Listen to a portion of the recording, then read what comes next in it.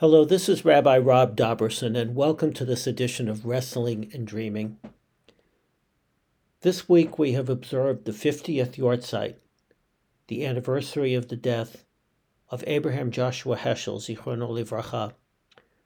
Rabbi Heschel was a monumental figure in 20th century Judaism whose impact continues on and will, God willing, continue on for generations. Rabbi Heschel was a philosopher of the highest regard, a student of Torah, a teacher of Torah, and the social activist whose experiences have taught all of us how important it is to be engaged in the world.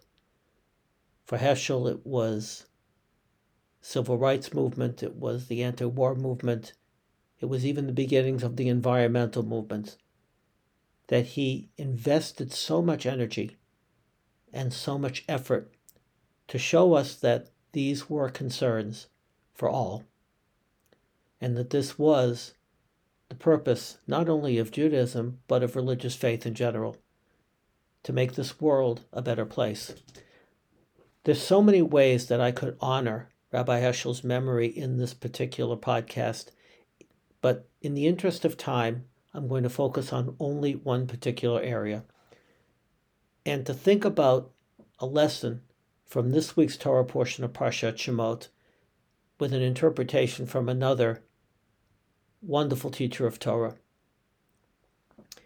In this week's Torah portion, we hear of the beginnings of the story of Moses and God's choice of Moses to be the leader of the people who will stand up before Pharaoh, demand that Pharaoh allow the Hebrews to leave, and take them to, as it turned out, the edge of the promised land.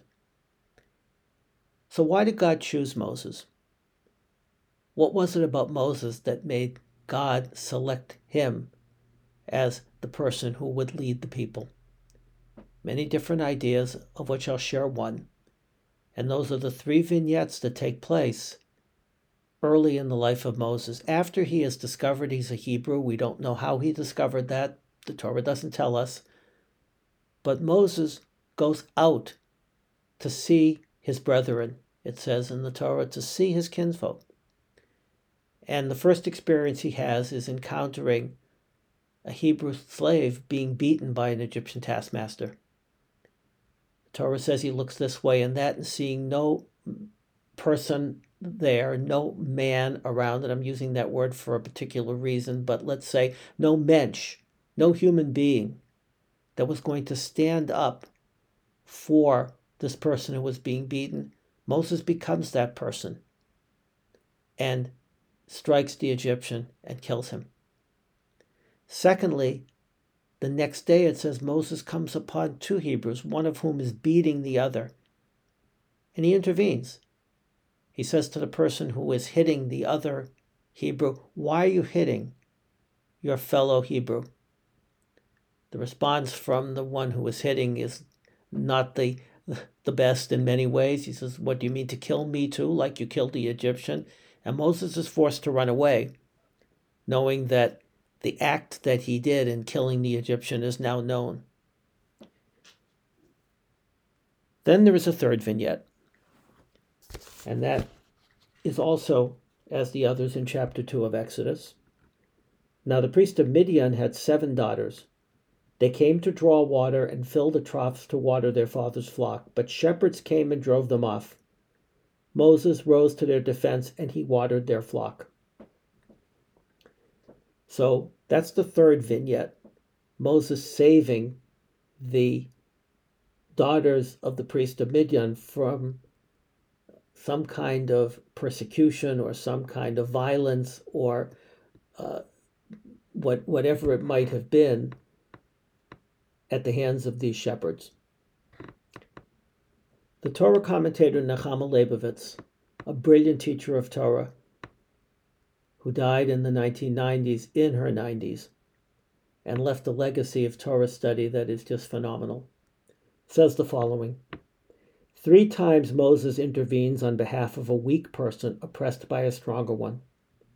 First an Israelite beaten by an Egyptian, then an Israelite beaten by another Israelite, and finally the Midianite women harassed by shepherds. Had we been told only of the first clash, we might have doubted the unselfishness of his motives.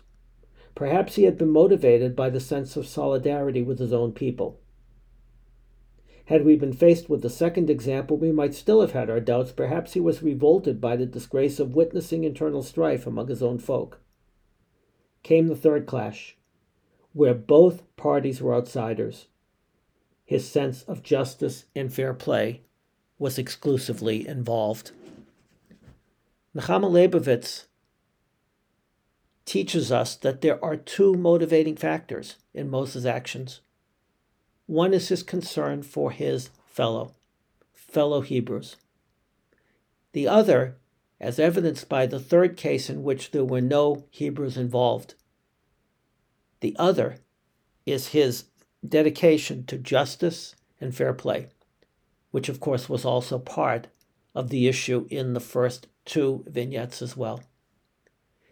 It teaches us that a leader among our people needs to be concerned not only with our people, but concerned with the values that our people stand for. Among them, the values of justice, of equality, of inclusion, and also must see those values, must work for those values not only within our community, but within the world in general. It's not enough, as a leader must do in the Jewish people, to care about our people, but that's not enough. We need to be concerned for others as well. We need to be concerned for the world and bring those values that are so important to us as Jews to play within our community and beyond. And this is certainly true of what Rabbi Heschel taught. He taught Talmud, which is mostly, I'm sure, of interest to Jews. He taught Torah in a particularly Jewish way. He was concerned about our people, but his concerns went far beyond that. For the ethical treatment of other individuals within our community and concern for those throughout the world. In one of his most famous presentations, Rabbi Heschel said the following: "Horizons are wider, dangers are greater. No religion is an island. We are all involved with one another. Spiritual betrayal on the part of one of us affects the faith of all of us. Views adopted in one community have an impact on other communities. Today, religious isolationism is a myth. For all the profound differences in perspective and substance, Judaism is sooner or later affected by the intellectual, moral, and spiritual events within the Christian society, and vice versa." That was in a speech that was specifically addressing to the Christian community, but it could be to any community, and it goes beyond religious communities as well. Because no religion as an island means no people can function as an island.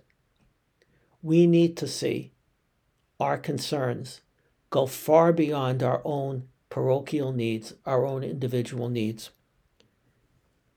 So I wonder what Dr. Heschel would say today, with the rise of anti-Semitism, with the rise of so many concerns that we have about the difficult situation that we as Jews find ourselves in the world. I'm sure he would redouble his efforts on the part of the community, but he would urge us, I am sure, not to be isolationist, not to close ourselves off, but to continue to strive to see not just our community, but the world in a better place. Because that's what our obligation is as Jews, to recognize equality, inclusion, and justice as being important within our community and beyond. A leader of our people, whether we're talking about rabbis, whether we're talking about community leaders, whether we're talking about government figures in Israel, need to be concerned not just about the physical welfare of our people, but our spiritual welfare as well, are the values that we live by. And when we live by those values, we're not talking about extending them only to our fellow Jews. We're talking about being part of movements throughout the world which seek to bring every community to a better place, as Rabbi Heschel notably did with the Civil Rights Movement, and in so many other ways. And in that way taught so many of us who would follow in his footsteps without ever hoping to attain the level of commitment and learning that he did, but to at least strive to be closer to what he stood for, to remind ourselves that no one person, no one community, no one faith, no one people is an island, that we need each other as human beings, and each of us needs to stand not just for the ritual traditions of our people, which were so important to Dr. Heschel, but to the moral, ethical, and spiritual values which underline them. May his memory be for a blessing. Until next time, thank you.